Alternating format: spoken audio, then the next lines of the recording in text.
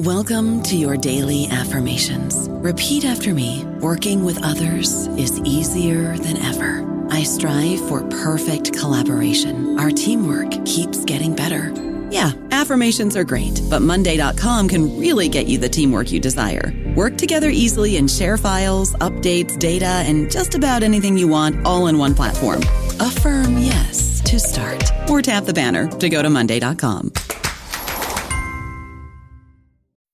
Isn't the point of traveling to get away from it all? To feel the best you've ever felt?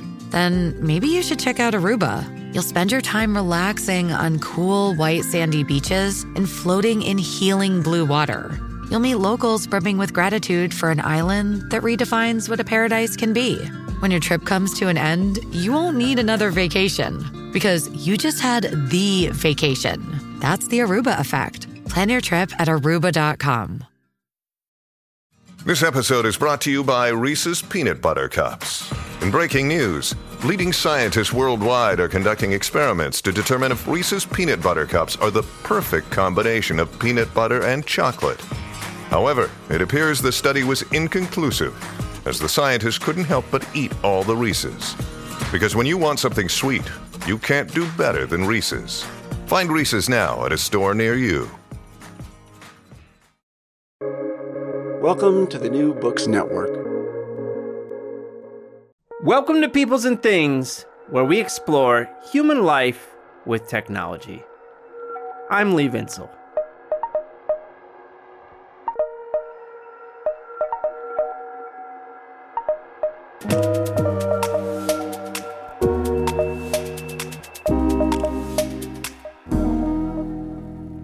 Hey everybody! You may have heard me mention the Peoples and Things podcast derives from a class I taught at Stevens Institute of Technology, where I was before Virginia Tech. And whenever I taught that class, I like to begin with what I believe to be the simplest and most helpful definition of technology, which is the things animals use to achieve their ends. And then we focus on peoples. We put the things in a social picture. Specifically, I focus on the idea of social networks. And we ask questions like, well, how does an individual come to know how to use their things in their environment to do what they want to do? So we talk about children learning from parents and teachers, maybe becoming apprentices or entering forms of advanced education. So we start with a basic picture of people and things, or maybe in this case, things and people. Well, where do you go from there? I think the next step is that you have to put this most basic picture in society. You have to think and talk about peoples, different societies in different places and different times, and how material things and activities around them were a part of those cultures. And here's the thing. If we think about what have been called complex societies, that is not cultures made up of small kin-based groups, but more complex cultures featuring the division of labor and trade, increasing amounts of architecture, political systems, maybe even a state, when we look at those kinds of societies, then a typical feature is social hierarchy. Some social order that divides people into those on top and those at the bottom. Indeed, I don't know if this is still true, but at one point I learned that social hierarchy was a part of the very definition of a complex society. And the reality of peoples and things has, for nearly all of human history featuring settlements, been a part of such social hierarchies. These hierarchies determine, for instance, who does what kind of work, with what kind of tools. For instance, in some cultures, it is untouchables, the lowest people in the pecking order, who clean out latrines and toilets. Social hierarchies also determine who has access to certain material objects, such as luxuries. For example, across much of the world and throughout long stretches of history, various cultures have had what are called sumptuary laws, which literally limited which groups were allowed to attain luxuries and extravagances. They were meant to ensure that people lower in the social ladder looked the part and stayed there, where they belonged. Now, when I teach students about how technologies are a part of social hierarchies, I typically focus on a few things. I focus on work, who does what with which tools. I focus on segregation, how people are spatially divided up. And I also focus on design because, as we all know, many groups, whether women, people of color, the disabled, you name it, have been and still are excluded in how various objects have been designed and made. But what I really like to do when I talk through these various ways in which social hierarchies influence the relationship between peoples and things is to focus on race in the United States. I talk about the role of technologies in slavery and Jim Crow and the civil rights movement and racial inequalities today. And for a long time, there were ways to do this. There were certainly books and articles I could give students to learn about the racial dimensions of technology, but not many. For instance, for many years, there was very little I could give students on how American Black people related to transportation and to cars in my class on the history of the automobile. Well, now we are lucky. One might even say we're blessed, because although much work remains to be done for sure, the last few years have featured a blooming of many books on race and technology. And I'm excited because we are bringing you one of my favorites. Mia Bay's Traveling Black, A Story of Race and Resistance, a book that I really like and I look forward to teaching for a long time. In this conversation, I talked to Mia Bay, a professor in the Roy F. and Jeanette P. Nichols Chair in American History at the University of Pennsylvania, about the long history of how Black people related to different forms of transportation that emerged in the late 19th and 20th centuries, and how the legacy of slavery and the realities of Jim Crow shaped their experience with these technologies. We also talk about the role of transportation technologies in the civil rights movement, both as sites of resistance, such as buses, and as tools of resistance, as was the case with automobiles. Our conversation ends with a discussion of what this history has to teach our moment, including the realities at the heart of the Black Lives Matter movement. Because so many instances of police brutality begin with traffic stops and the dangers of driving while Black. I hope you enjoy our chat. I had a lot of fun talking with Professor Bay, and I'm very grateful to her for writing Traveling Black. Hey, get excited.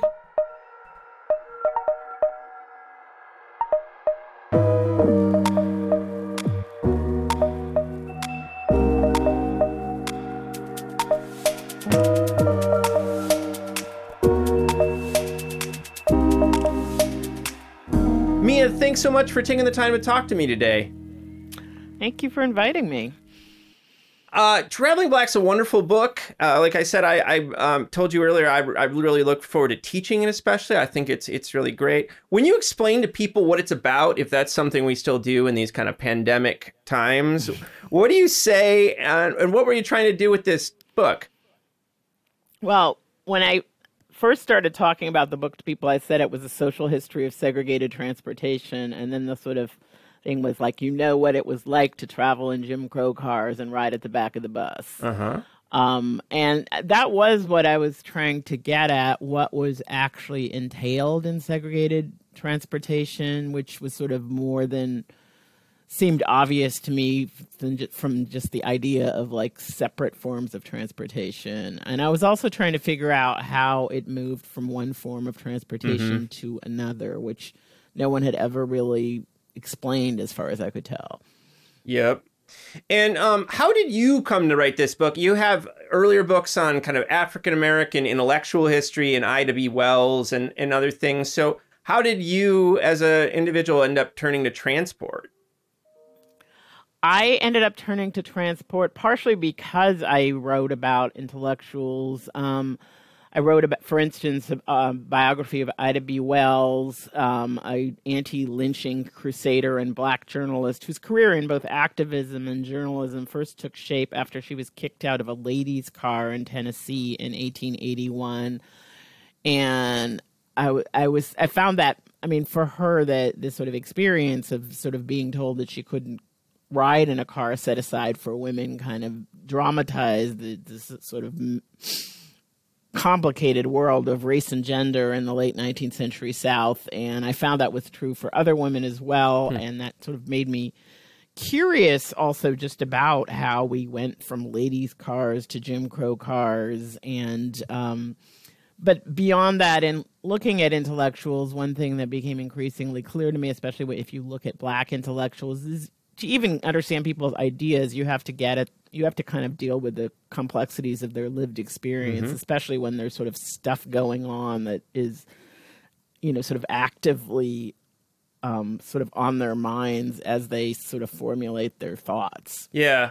I really like this point you made in the introduction and elsewhere that, it's these kind of more Black intellectuals, these more elite folks, Black entertainers who are experiencing this travel discrimination a lot more often than other people were, right? So it was like in the front of their mind more often. Exactly, because the black intellectuals are sort of talking to a population that's both in the South and the North, and they're moving back and forth across the regions. They're traveling a lot, and they're more likely to be able to travel than people with less money or people who, let's say, are rural Southerners working on farms. So they experience all of this kind of first and more often than other people. Yeah. I was wondering too, just kind of like on a, in a methods way as a historian, when you first started on this project, how did you start thinking about where to look? And this is something I've thought about, I teach a class on the history of the automobile, and I've done some research on Black transportation just for teaching purposes. And it's such a diffuse topic. I mean, it is. It's not like you can go to like 3 archives and you're going to have this beautiful big story. You got to look in all these different places. So how did you start thinking about it and, approach it as a research problem? I approached it as a research problem. I mean, it was different depending on the technology. The trains are the subject of a lot of litigation, and so are buses in a certain way. So court cases were a good window in. I found Black newspapers tremendously helpful. Black journalists are another group that encounter these kind of problems regularly. Yeah. So they sometimes report on their own problems, and they're also pretty happy to report on others. But beyond that, I don't think this book could have been written without the internet. So because with cars and airplanes, I did things like do Google searches on Negro and then old words for car, like jalopy or flivver or whatever, to find these kind of, in random publications, referent discussions of, or I actually at some point realized Negro and chauffeur was a good combination because that's the way a lot of Black men first start driving cars. So just kind of, and then the, results would include everything from trade magazines, to court cases, to newspaper reports. So casting the net really wide for the diffuse stuff. I have also in my own work found, especially for like before 1925, whenever copyright cuts off, it's really, you can get so much just in Google Books looking at for these terms, right? It's pretty rich. Yeah. Travel discrimination is a really important concept, at least early on in the introduction, and segregation. I mean, did you think like there are like certain concepts that you wanted to frame up in the book that were important to you to get a hold of, like across to readers? Absolutely. I started working on the book around the time of the Katrina hurricane. So I was very aware that, and then I also lived in New York City, which is this city, in which many people have to travel hours to get to. So I was very aware of travel discrimination in the daily lives of commuters, in the lives of, Black and brown populations that don't have cars and are stuck in New Orleans following the hurricane. So I did want to get to travel discrimination as an issue, but I also wanted to kind of understand why it was so central to for African Americans, why so many different people across different sort of politics sort of take up issues like the Jim Crow car as major issues. Yeah. I mean, one of the things, you kind of already mentioned it, but one of the things I really appreciate about your book, because I've been looking into this issue of race and transport for so long, is you do track across all these different modes. Like, we have good books on streetcars, we have good books on aviation, but like, we really have been missing this more synthetic and overarching picture. And another thing that you point out, time and again, is that we often tend to not look early enough and like go back. So, where do you see travel segregation and these travel discrimination issues start to develop historically? And, what do we miss if we don't look earlier in the 19th century, I guess? I think we miss, broadly speaking, the really big issues it takes up. I mean, travel segregation, this has all been a debate among historians about the origins of segregation. And I guess the thing this travel discrimination suggests is we need to sort of disaggregate segregation to even understand it. Travel segregation is closely timed. The beginnings of various forms of travel segregation and discrimination really is closely linked to emancipation in both the North and the South. Those things happen at different times. It's also closely linked to the things like the development of railroads and sort of significant numbers of common carriers. So it's a history that has to do with the both the technology and also the sort of phenomenon of emancipation and then also urbanization, because what do we develop these common carriers for? Often to sort of move people from city to city, which produces new kind of anxieties about proximity, especially because it coincides with emancipation. So we have to think about all these things together. And when it comes to thinking about travel segregation across different modes, what I came to realize kind of late in thinking about the book, and maybe could have emphasized more in the introduction, is just that to understand the history of travel, you need to understand travel as people actually do it, which is to say we make decisions constantly about whether we're going to take the train or drive a car or take a plane. Like, you don't just sort of do one, but so when we write about just one, we're not kind of understanding the choices people are making. I think, like abstractly, in popular history, but certainly in academic history, we know that segregation affected the railroad system and that there was the Jim Crow car. But I also think, like, you just bring so much more richness and detail to that story than I'd ever seen before, including where it leads off with this gentleman. I think it was a doctor who, like, had, like, clothes to travel on the train because, like, it's so filthy and stuff. I mean, it was mind-blowing. So, I mean, what do you think is missing about, what do you think it is kind of missing in the popular history of the Jim Crow car that you wanted to draw out for readers?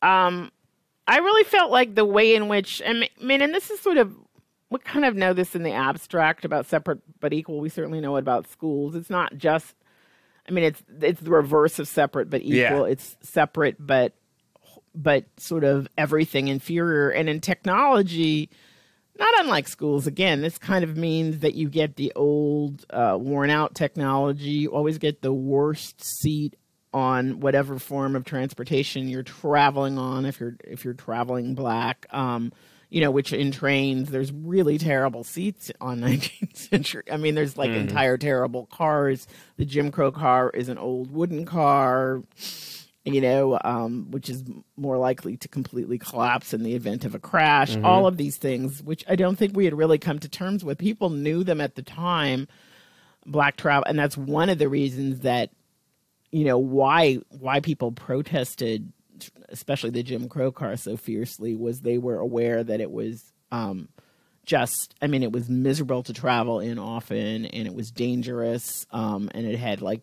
very few of the amenities that were sort of normal in railroad cars. And I think, one of the reasons I wanted to write the book was I felt like people were kind of forgetting it.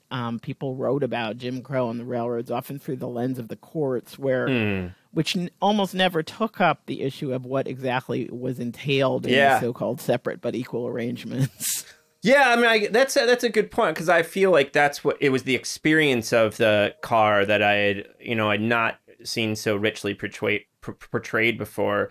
Just details like, not only did this guy have, kind of overalls, or dirty overalls to travel this way because it was so filthy, but that those cars were often used for like transporting livestock and chickens and stuff like that. It's just like wild. Yeah. Can you imagine? My God. Yeah.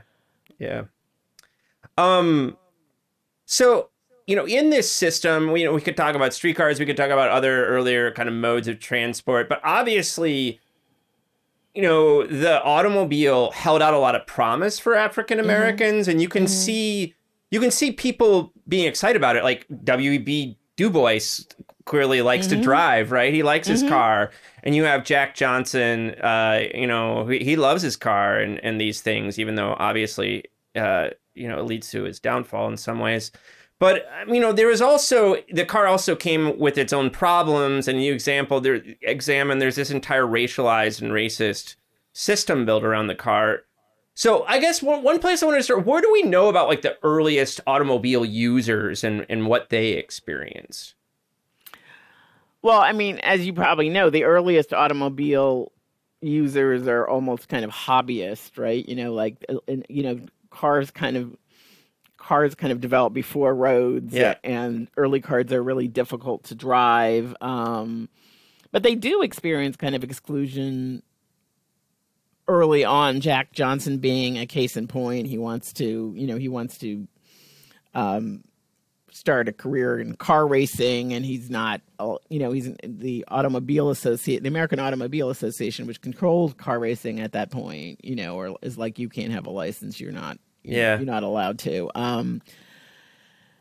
And there's also hostility towards early black drivers because the car represents a sort of, a desirable wealth object. So there's cases of early black car owners being sort of dragged out of their cars and beaten up, or their cars being destroyed. So it's a kind of controversial object for blacks to pick up from early on, and then then when cars are at the point where they offer people a certain freedom, which is to say you can drive long distance in them, you begin to get these development of a kind of system of hotels, motels, service stations in which there are forms of segregation. In the South, they're mandated by law, but they also occur in the North where they're sort of customary. Mm-hmm.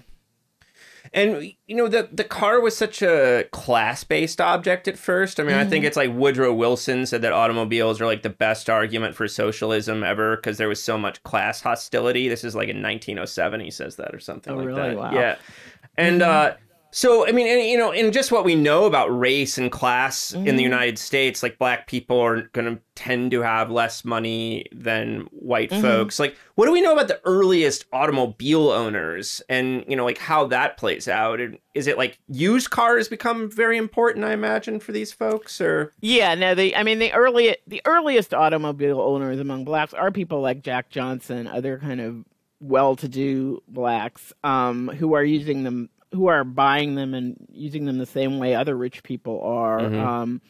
But by the time you get to World War I, when you have like the Model T, you have, keep in mind a lot of black folks at this time are rural. So you have black Southerners buying used Model Ts. You also have, in World War I, there's this shift from white chauffeurs to black chauffeurs, partially due to labor shortages, also due to the fact that over time it becomes sort of clear to Southern whites that a black chauffeur is actually more useful than a white chauffeur. He can be required to chauffeur the car and do other things as well, whereas initially the white chauffeur is kind of this sort of technological expert who doesn't do much else aside from maybe take your daughter out, which was also one of the things that was a problem known for. Whereas the black chauffeur could be sort of incorporated into the household service. Yeah. So you have around World War I, you have things like sharecroppers when there's a good cotton year, and there were a couple buying used Model Ts. You have black men working as chauffeurs and developing the kind of technological expertise in the automotive industry. Well, in taking care of automobiles, it allows all these kind of used cars to stay on the road. Yeah. And then you have forms from there on. You have forms of black car ownership that may not be obvious to us today. Sometimes entire extended families share a car. People own these used cars that are not always working. Yeah. Right. but there's a lot of, people who can kind of get it to work for a limited amount of time. Yeah. So people kind of revolve in and out of functional car ownership. Uh-huh. Yeah.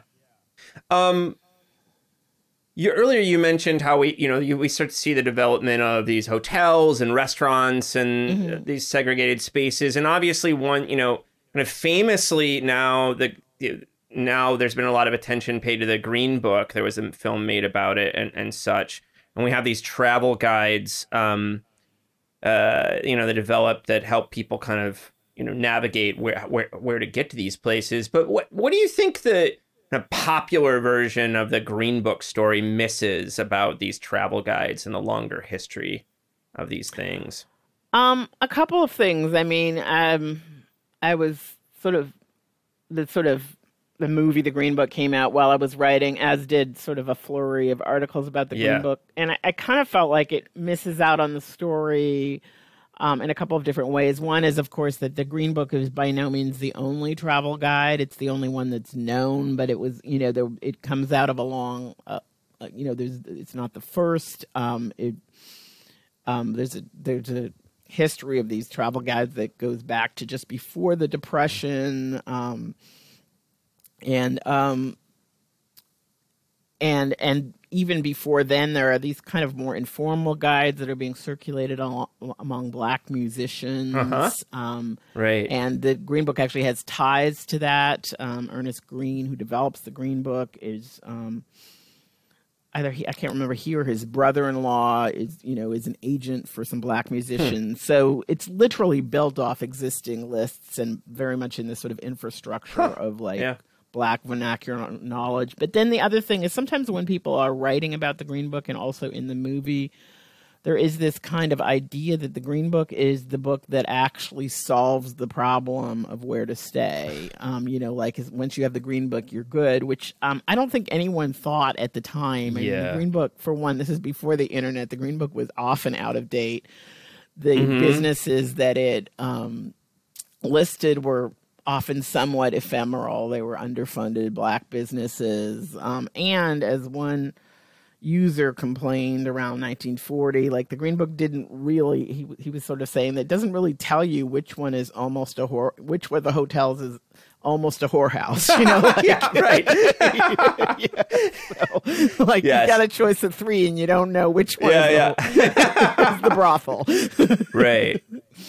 And clearly, I mean, it doesn't solve a lot of other problems because you're going to face discrimination and violence and all these other things. And you're also going to face, and this came out in the 1964 Civil Rights Act hearings, you're also going to face just having to drive a tremendously long time between these establishments, to the extent that it was actually kind of dangerous. It was a longer time than recommended by the highway safety guidelines. Right. So, this period that the early part of the book looks at, the late 19th and early 20th centuries, obviously featured the creation of all these new transport forms. And as we talked about, one of the things you're tracing is how segregation is kind of moving between new technologies. So how did Jim Crow segregation and these forms of discrimination come to be applied to air travel when it starts to emerge? Yeah, that was fascinating. That was actually the first chapter I wrote because I had no idea whether it would be a chapter or 10 pages. Because, it just I know that wasn't feeling. clear whether the sources are there. I mean, in some ways it was like the other technology. There was always this kind of phase where the new technology emerges and it's supposed to be for elite, technologically advanced white people. And this was true with early air travel, even to the point where air travel kind of originates as individuals flying planes, and Blacks are discouraged from participating in this. There is, people like Lindbergh, say this is the sort of talent of the master race, the greatest accomplishment of the white race, and so forth. And then it seems to segue there's not enormous numbers of early Black flyers, but from early on, initially, there's kind of an absolute exclusion. People are simply refused entrance to planes.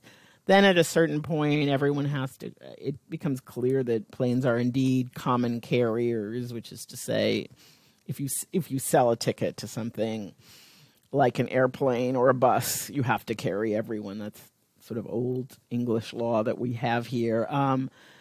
And then they start to find ways to seat the usually individual or single black passenger on early planes, which are relatively small, by him or herself, usually himself. And then then we get to this, again, familiar story of what is, in fact, the worst seat on a plane. And it took me a while to figure out why the front seat, which was for a while the worst seat on the plane, was the worst seat on the plane, but of course has to do with propeller planes and how noisy and filled with sparks that was. And then when that is no longer the worst seat, the seat becomes more like isolating the passenger in a row by him or herself. It's never official segregation on planes, and it may not even be that extensive. It's a little hard to tell, but it's extensive enough that I did find many references to it. And actually, oddly enough, my mother actually experienced it when I once asked her, well before I started this book, I was like, what was your experience of flying? Mostly because she was a very nervous person, and I thought she had been very, very scared. And she was like, it was in the 50s, and she was seated next to the only other black person on the plane. And she thought it was an incredible coincidence. That's what she remembered. An incredible coincidence. And it was not a coincidence, as my book tells you. It's actually the way they would seat black people if there was more than one of them on a plane. And the other thing you cover is just that, and this is something that obviously goes across multiple transport modes too, is just the construction and reconstruction of space to create in the airports, right? You end up with the same kind of waiting rooms and seating and these kinds of things, right? Yeah, no, there's a deep commitment and a legal commitment in the South during the years that airports are being constructed into constructing segregated space. So they find ways to do it, even though airports are all constructed with federal grants that actually have, are supposed to not actually support segregation. They find sort of legal loopholes, ways around it. But it's so airports are being built with various degrees of segregation, usually restrooms, almost invariably restaurants, well into the beginning of the 60s when the Justice Department finally puts an end to it. I don't know about you, but I'm very busy, and I don't have a lot of time to cook. That's why I subscribe to Factor. Eating better is easy with Factor's delicious, ready-to-eat meals. Every fresh, never-frozen meal is chef-crafted, dietitian approved, and ready to go in just 2 minutes. You'll have over 35 different options to choose from every week, including Calorie Smart, Protein Plus, and Keto. These are 2-minute meals. Factor meals are ready to eat and heat, so there's no prepping, cooking, or cleanup needed. They're flexible for your schedule. Get as much or as little as you need by choosing your meals every week. Factor is the perfect solution if you're looking for fast, premium options with no cooking required. Sign up and save. We've done the math, and this is important. Factor is less expensive than takeout, and every meal is dietitian approved to be nutritious and delicious. Head to factormeals.com/NBN50 and use code NBN50 to get 50% off. That's code NBN50 at factormeals.com/NBN50 to get 50% off. This episode is brought to you by Reese's Peanut Butter Cups. In breaking news, leading scientists worldwide are conducting experiments to determine if Reese's Peanut Butter Cups are the perfect combination of peanut butter and chocolate. However, it appears the study was inconclusive, as the scientists couldn't help but eat all the Reese's. Because when you want something sweet, you can't do better than Reese's. Find Reese's now at a store near you. The civil rights movement, I had another guest I had on recently, just interviewed this week, is the African-American historian Joe Trotter, about his recent book, Workers on Arrival. It's this kind of big history of African-American labor going all the way back to the beginning and coming up to the present. And, I've been thinking a lot about the civil rights movement. It really encompassed so many things. Like with Joe, I talked about the labor side. You can talk about lunch counters and restaurants. But I feel like the transportation aspects of the civil rights movement, whether it's Montgomery or the Freedom Riders, it's just so iconic as a part of the movement. Why do you think it why was it such a, why did it play such a big role in the movement, and why do you think it strategically the civil rights leaders were focusing on it? That's a good. Well, I mean, I'm not sure it was strategically what the civil rights movement leaders planned to focus on. I mean, Montgomery, a lot of transportation projects protests actually start, out of what's going on the ground. Certainly in Montgomery, it's a lot of women there's sort of a long history of hostility between bus drivers and blacks in Montgomery. Mm-hmm. By the time you get to the bus boycott, black men are barely even riding the buses if they can avoid it, because the kind of disdain that they're treated with sometimes leads to fights. Yeah. And you have, women kind of planning to start a boycott well before it happens, and then only when they do start it is, do we have leaders like Martin Luther King being called in, and the NAACP has sort of during the Depression, when the NAACP has to kind of choose its cause, it chooses education over transportation for good reasons. It also emphasizes anti-lynching over transportation, but transportation keeps coming up because it's so much part of people's daily life. Yeah. And also because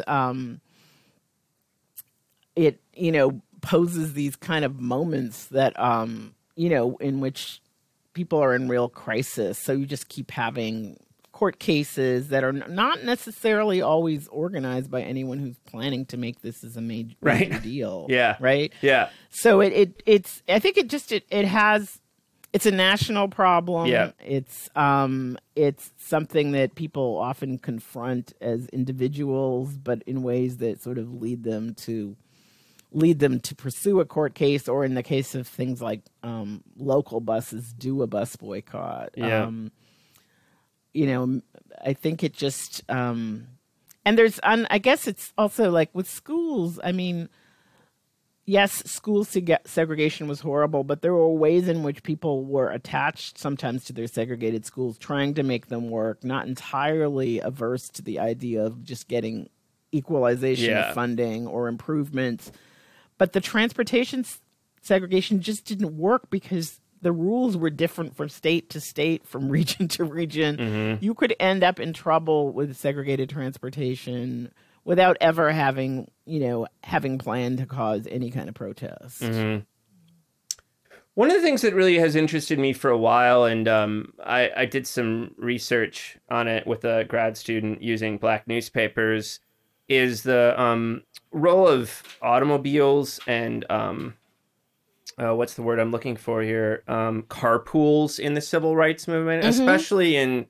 especially in Montgomery. I mean, in King's memoirs, the carpool plays a big role in kind of mm-hmm. making it possible. So how do you think the kind of, the car played a role in just like the relationship between these different modes of transport for the civil rights movement leaders? The car, the car, for all that people experienced a lot of forms of discrimination, driving forms of discrimination that sort of led them to, be wary of service stations, to sometimes travel at night, to go certain routes.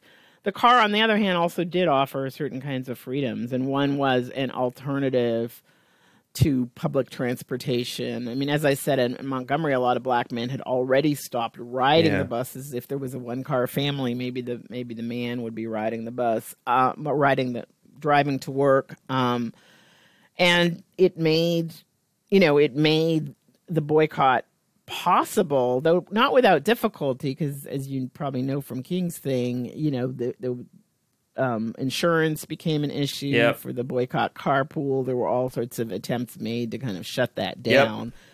But there was still some possibility of autonomy, and even insurance could be secured elsewhere. And there were ways to get gas if local gas stations weren't supplying it. Yeah. No, it's a fascinating story, I think.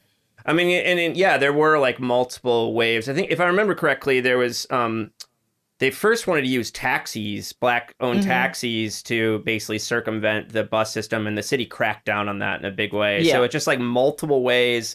You see the kind of activists trying these different strategies, and then the city would try to close that down. So it's a really fascinating story.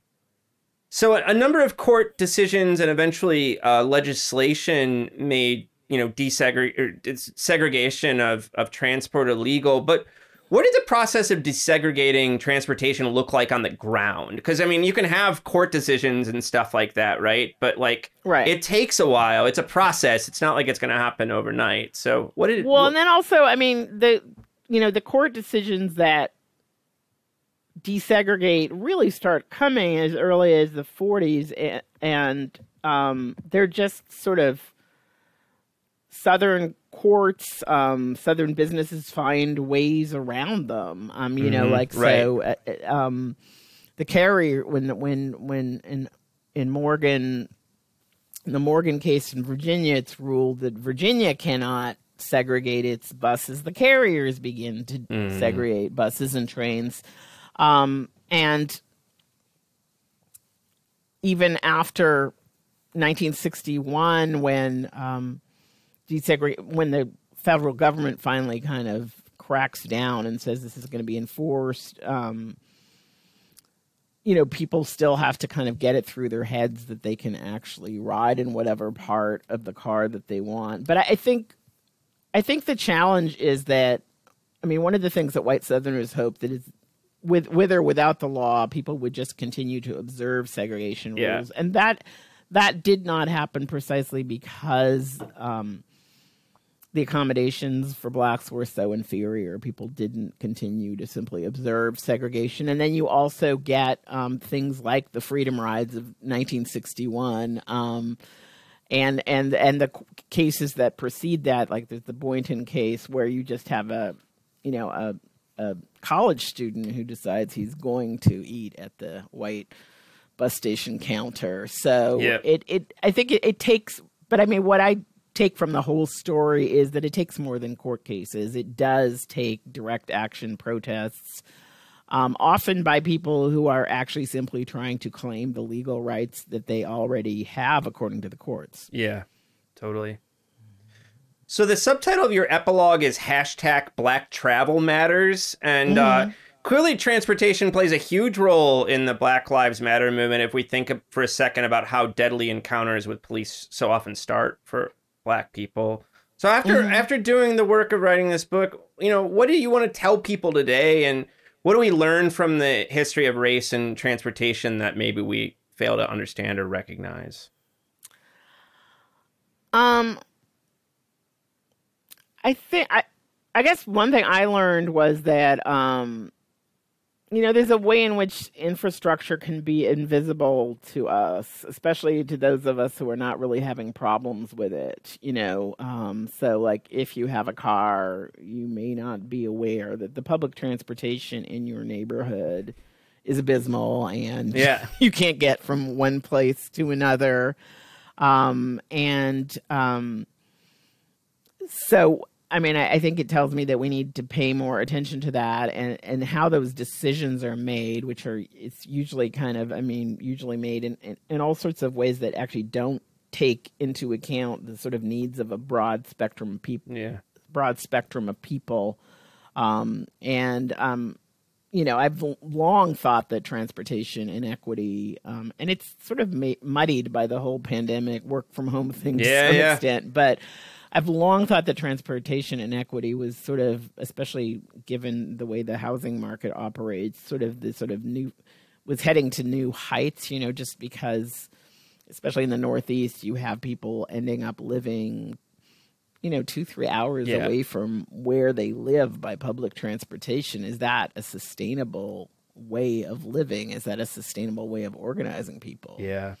Yeah. And, and now with climate change, that's even a bigger question. We have to think about how we just have to think actually more about how people get from one place to another, whether it's fair and equitable and whether it's destroying our planet. Yeah, totally. No, I really like some of your reflections in in the epilogue about kind of the devil's bargain around cars for Black people, for not only for the, driving while Black type issues, but just what it means for cities and the environment and all these things. It's such a huge question that we're stuck with. Yeah, and one that seems like it grows more pressing all the time, and it seems like as we try to address either one of those issues, either be it the environmental toll of cars or transportation inequality, we actually need to try to think about solutions that address both of them at the same time. Yeah. And another part I loved about your epilogue, this was actually something I was thinking about doing sometime, is going down and actually like riding buses in Montgomery and checking them out, right? And I love the fact that you wrote about like, what does the bus system in Montgomery look like today? And, you say, it's far from something Rosa Parks would idealize, right? Even though it's been desegregated in quotation marks, it's pretty far from ideal. No, it's pretty far from ideal. And today, the Rosa Parks equivalent of today, someone with a white collar job probably isn't taking the bus. The buses don't run often enough for anyone who has any choice to take them regularly. Yeah, and I guess someplace I've ended up thinking a lot the last couple of years about this is the civil rights movement is this moment, right? It's this famous moment. It comes together for particular reasons. It falls apart in particular ways in particular time. And we have the legacy of those things, but whether we look at education or transport or voting rights or all these things, they're not battles that can be won at one point in time and then it's over, right? Right. And so, I also felt like your book is at parts like calling in the end to that we need more forms of activism around these transportation issues. Yeah, I think we do. And we need, it's difficult to say because the fight to actually desegregate, these buses, trains and so forth was so long and so hard fought. Yeah. It seems hard to ask for more forms of activism. Yeah. But the fact is that, activism is this kind of long game that people have to kind of continually be involved in. And here I would go back to Ida B. Wells, who in her autobiography, she described herself, drawing on a biblical metaphor, as she often did, as a sort of watcher on the walls of the gates of Jerusalem, always on the lookout for injustice. And I do think that we, just sort of trying to create the task of trying to create a better society, it's never like it's over. And we go through cycles of backlash in particular in this country. We're in one of those right now, unfortunately, aren't we? Exactly. Yeah. So what's next for you? Do you have a next project you're working on, or are you taking a break? No, circle back to the project I was working on actually before I started this book. Before Traveling Black kind of hijacked my research agenda, and that is a book about African American ideas about Thomas Jefferson. Oh, cool! I love that. I haven't read your I think it was your first book maybe, but you wrote about African Americans thinking about white folks, right? Was your early work? Yeah. And now you're thinking about like Jefferson as an example and kind of... Jefferson in particular, because one of the things I found in the research for my first book is that he is actually much discussed in 19th century Black newspapers as a kind of, as both the best and the worst of American democratic thought. So I want to return to that and kind of look at the way he emerges as a central figure in Black thought during the 19th century and sort of what people do with that. That's cool. That sounds wonderful. And are you going to bring it up? Obviously, with, I'm sorry, I'm forgetting Jefferson, the woman Jefferson was in a relationship with, but... Sally Hemings. Yeah, right. There's been a lot of rethinking his legacy recently. Will you come up and examine that, or do you want to really focus on that earlier period? No, I think I will examine that in one way or another. It's sort of challenging to figure out exactly how to do that, but it seems like it's overdue, and yeah. Well, Mia, this has been great. Thank you so much for taking the time to talk to me today. All right. Well, thank you. I enjoyed it.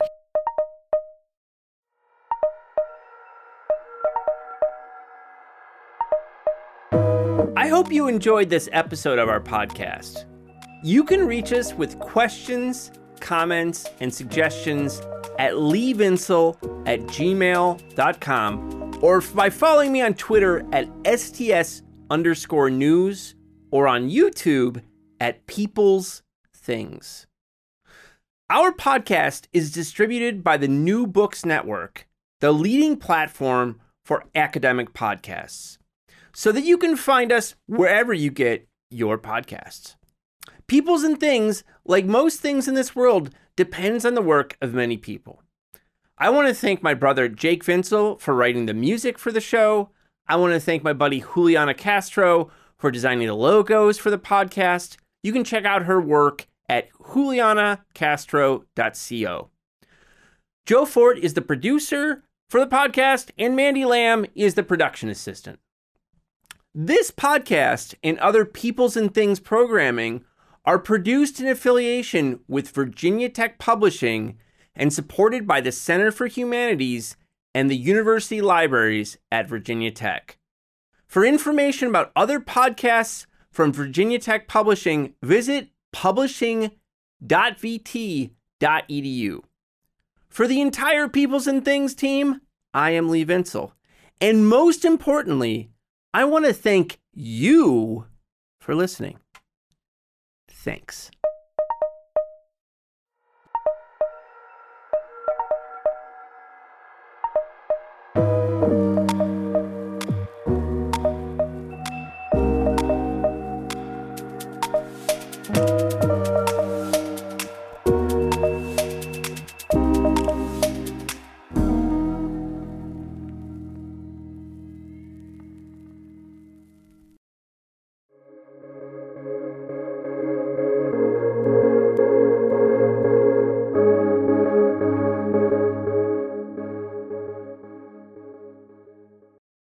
Judy was boring. Hello. Then Judy discovered ChumbaCasino.com. It's my little escape. Now Judy's the life of the party. Oh, baby, mama's bringing home the bacon. Whoa, take it easy, Judy. The Chumba life is for everybody. So go to ChumbaCasino.com and play over 100 casino-style games. Join today and play for free for your chance to redeem some serious prizes.